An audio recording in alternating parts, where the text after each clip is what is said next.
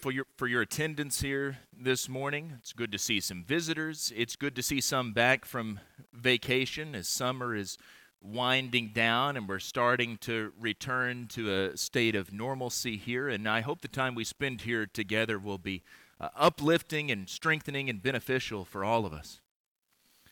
I have a thank you note that Addie David handed me before services and wanted me to read to you all. It says, "Dear church family, I just want to say thank you for all of the support and encouragement I've been receiving, not only this summer, but my whole life. Being able to bring the Word of God to our fellow Christians in Hawaii was an experience I will cherish forever. There are pictures of the camp on their Facebook page, Aloha Christian Camp. I want to ask you to please remember my family and I as we travel to Arkansas this week, as well as the other kids going back to school and college. Thank you again for all that y'all have done for me, Addie." That's a great transition to what we want to talk about this morning. Addie's going back to college along with those other kids her age. They'll be heading back there soon to their respective destinations. As hard as it is to believe, I mentioned people coming back from their vacation. Summer is almost over. We're having that back-to-school party at our house this coming Saturday. Abby goes back to work tomorrow. And I even saw this past week, one of my old professors in Tennessee, his kids actually have already gone back to school. He had pictures of them there on the first day, August 1st. Now, some of you may be looking forward to that. Addie might be looking forward to that, going back to college. I know I certainly enjoyed college a lot more than I did grade school. Those of you who are a little bit younger, if you're like me, going back to grade school, you are not looking forward to that at all. I had senioritis from the time I was about 7 or 8 years old, I think. I hated school. I hated the boring classes. I hated having to do homework when I'd rather be doing something fun. I hated having to take tests. And a lot of us can probably identify with some of those feelings. I think it's safe to say most people don't care for tests. In fact, in our Sunday morning Bible class this morning, I gave the class a sort of pop quiz, one question, and they all failed as I told them. So they probably don't care for tests very much either. But we've probably all taken a fair few tests in our day. I know I have, from all the levels of schooling that I went through to the standardized tests that you have to take to go on further in some of those levels. And no matter how good you are at taking tests, I think all of us are happy, even if we were successful in them, to be able to put them behind us. There's that feeling of relief once you have that over and done with. And a lot of us are probably thankful that our school days are over for that very reason. It's hard for us to see at the time, but tests, at their best, are not just arbitrary academic exercises in futility. They're designed to help us learn, to help us grow. And I bring that up this morning because we find those sorts of tests in Scripture. In fact, the Bible portrays God giving us those sorts of tests again and again and again, tests that are designed to be beneficial for us. God presented Abraham and Sarah with a wonderful gift in their old age, a son, Isaac. But Genesis chapter 22, verse 1 tells us that God tested Abraham. He told him to go up onto that mountain and to offer Isaac as a sacrifice. Now, this test was really for Abraham's benefit more than God's. God knew Abraham. God knew Abraham's heart, and he knew that he loved God. But God wanted Abraham to know just how far he was willing to go in serving him. And Abraham passed the test. Another good example from the Old Testament is that of Job. God allowed Satan to afflict Job and to put him to the test. Job was the wealthiest man in all of the East.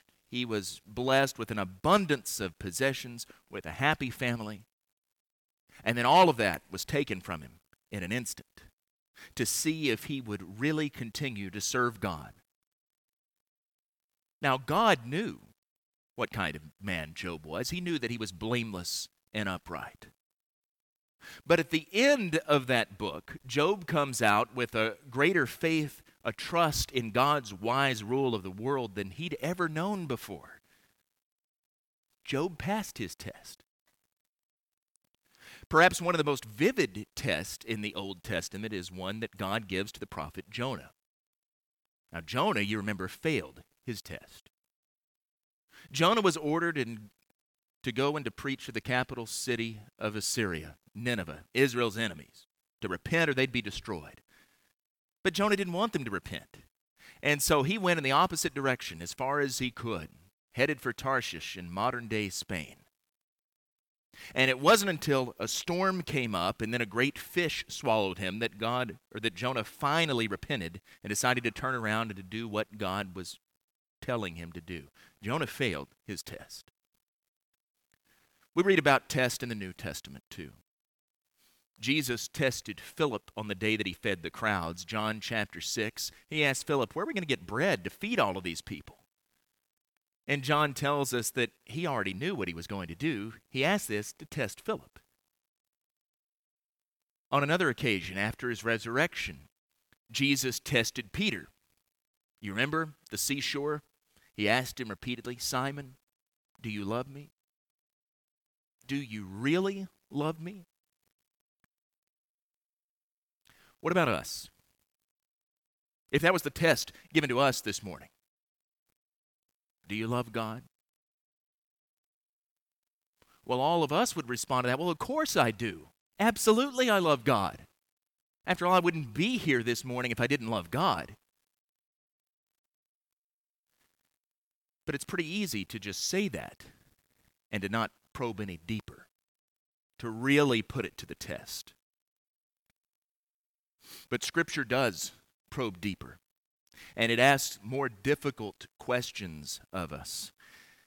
And in that regard, I want us to ask a couple of questions of ourselves this morning. We might think of this as a sort of pop quiz, I guess. We'll look at a couple of passages, and the first one is in 2 Corinthians chapter 13 and verse 5. It was read to us a few moments ago. Now, Paul is writing here to people who claim to love God, and yet when it comes to really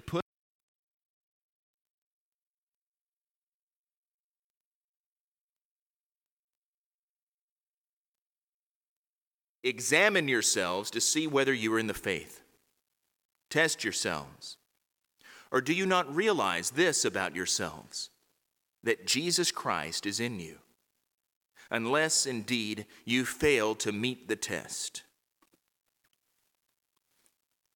Do you recall ever reading that verse before?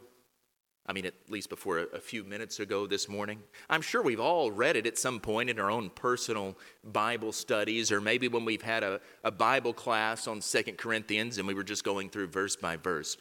But I think it's probably one that doesn't make a big impression on us. It's not one that most of us had probably ever thought twice about.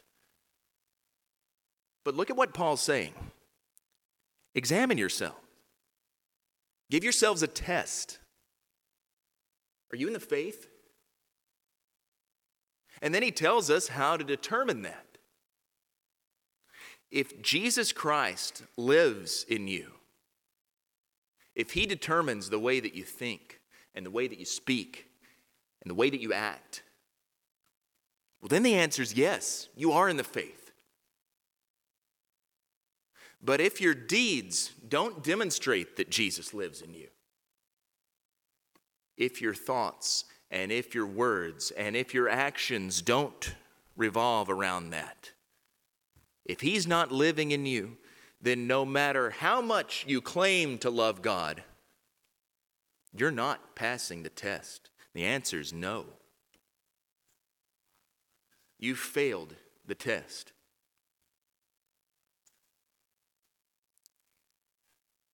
I can't talk over that.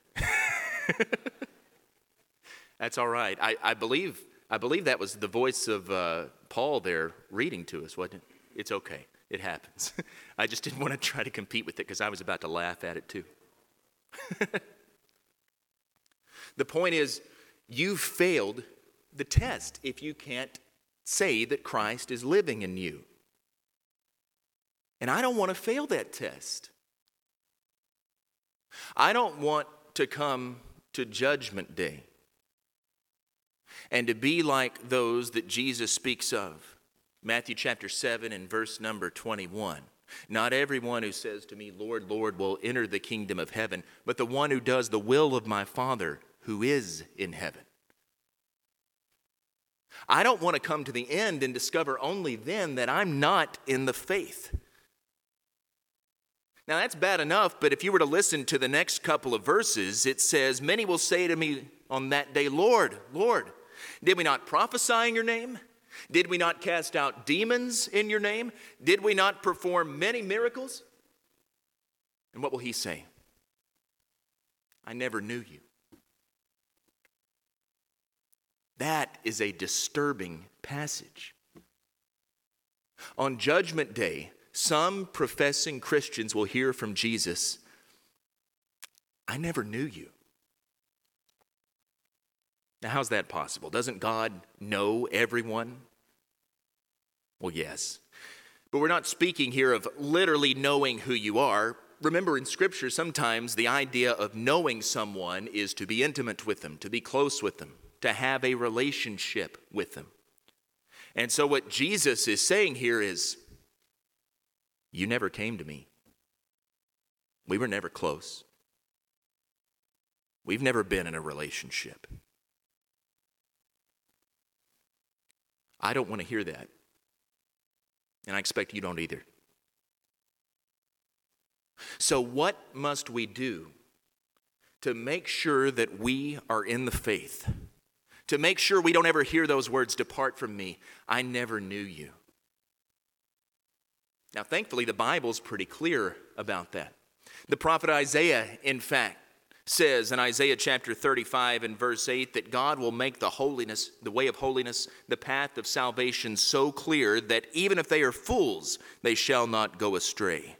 So God has made this way of salvation plain, clear, easy for us to follow. So what does Scripture say about that way of salvation? About becoming a Christian? To begin with, you must believe in the Lord Jesus Christ.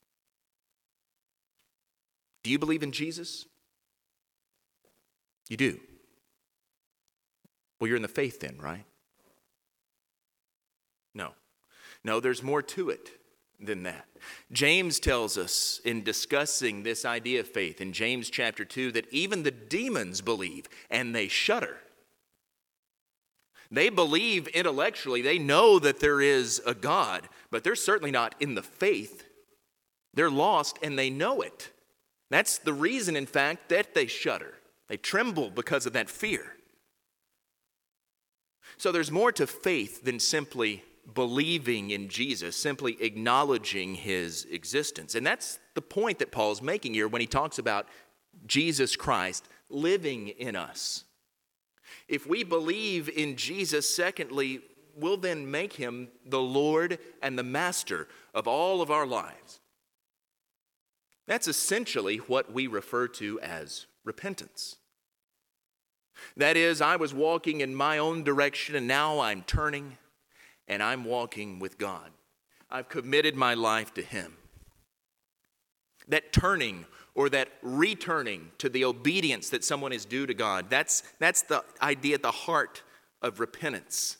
It's a change of heart, a change of mind, a change of will in regard to sin. Now I'm going to go and I'm going to do what God tells me to do. We don't hear too much about repentance these days, it seems. Most people who profess to be Christians want to take advantage of what the German theologian Dietrich Bonhoeffer called cheap grace. That is, we want God to just pour it out onto us without any sort of responsibility on our part. We don't want that costly grace that God really offers in Scripture. And the result of this is that there are lots of people who were immoral before they came to Christ. And now they're every bit as immoral afterward. They were dishonest before they professed to believe in Jesus, and now they are every bit as dishonest after they profess to come to him. They were greedy before they came to Christ, and now even though they call themselves Christians, they still are greedy. If you can't point to some definite changes that God has made and is making in your life, you're failing this test. True faith always results in some definite change, sometimes radical changes in our lives. And those changes occur because we've repented, because we've turned from going our own way, and now we're walking with God. Scripture also teaches that if we have faith, we will express that faith in obedience to God's commandments. There's no such thing from the standpoint of Scripture as a disobedient faith. As Jesus puts it, if you love me, you'll keep my commandments, John chapter 14, verse 15. And John himself expands on that in his first letter. This is the love of God, to obey his commandments, and his commandments are not burdensome. 1 John 5, verse 3. One way we express our faith in obedience to his commandments is through the waters of baptism. And when we think about it that way, those old debates about whether or not baptism is essential to our salvation really are misguided. Because the Lord has commanded it. And if I have faith in him, then I'll be immersed into the name of the Father and the Son and the Holy Spirit. That's what he's told me to do. And an obedient faith, a submissive faith, will respond to that. All we have to do is decide whether or not we're going to obey God. Baptism is a simple act in and of itself. It's only a little bit of water. It's only a few words that are spoken. It's only getting wet. But baptism has meaning and significance because of what lies behind it. The commandment of the Lord Jesus. And not only his commandment, but his death and his burial and his resurrection.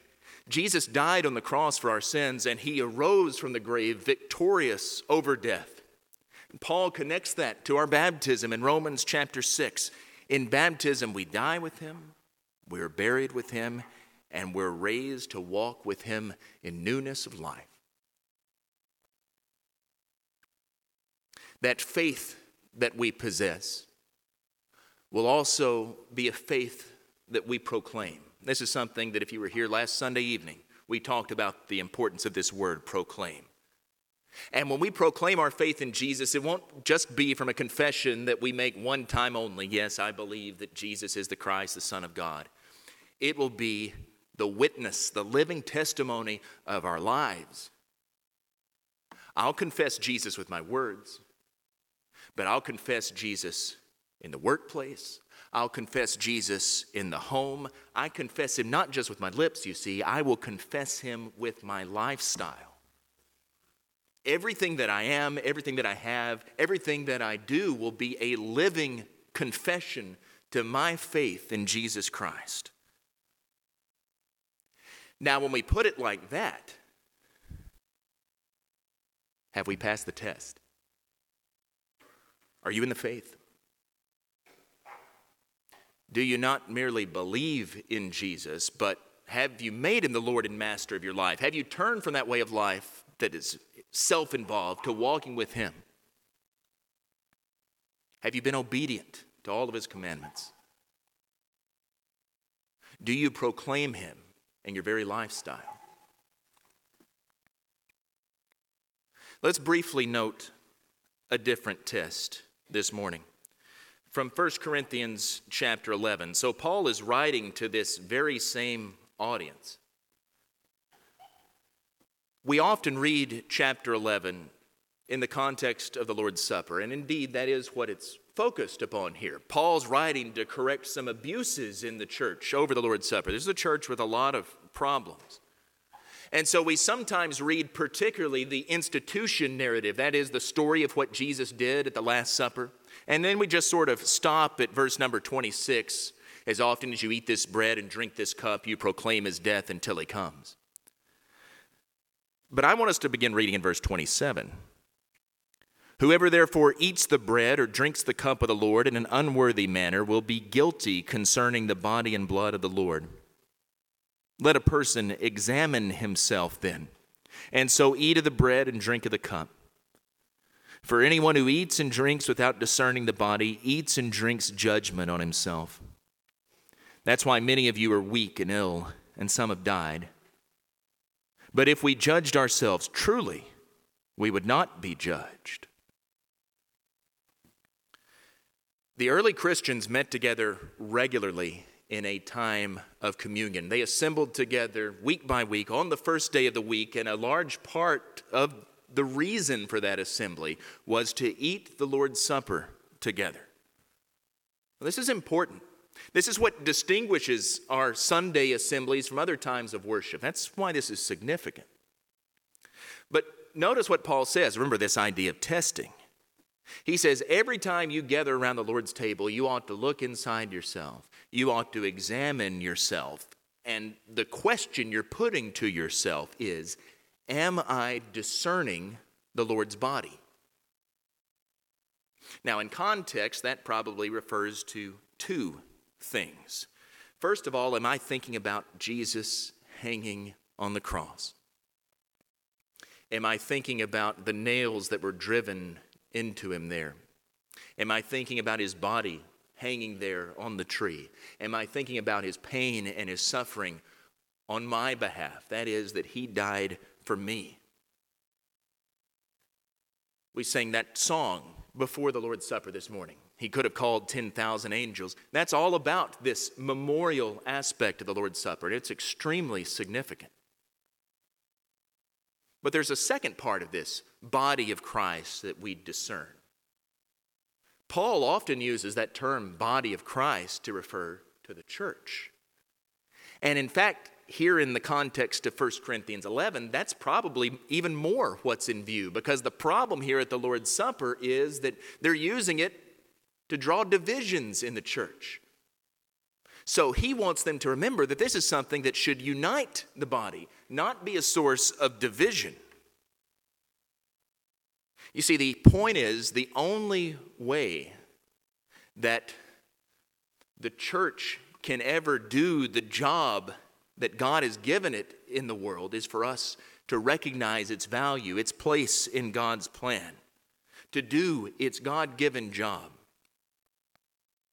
Do we recognize that significance of the church? Do we value it as the body of Christ? Are we faithful to it? Do we love our brothers and our sisters the way that we ought? Or are there factions? Are we divisive the way they were in Corinth? Do we give our time and our talent and our energy to the church? Do we make it a priority in our lives the way that we ought? The question is, are you recognizing the body of Christ in both those senses? Not only what Jesus has done for you, but the importance of his hands and feet here in the world. And if the answer is yes, then go ahead. Eat the bread, drink the cup. But if the answer is no, Paul says, you're eating and drinking judgment to yourself. That's why you're spiritually sick. Some of you have even died, he says.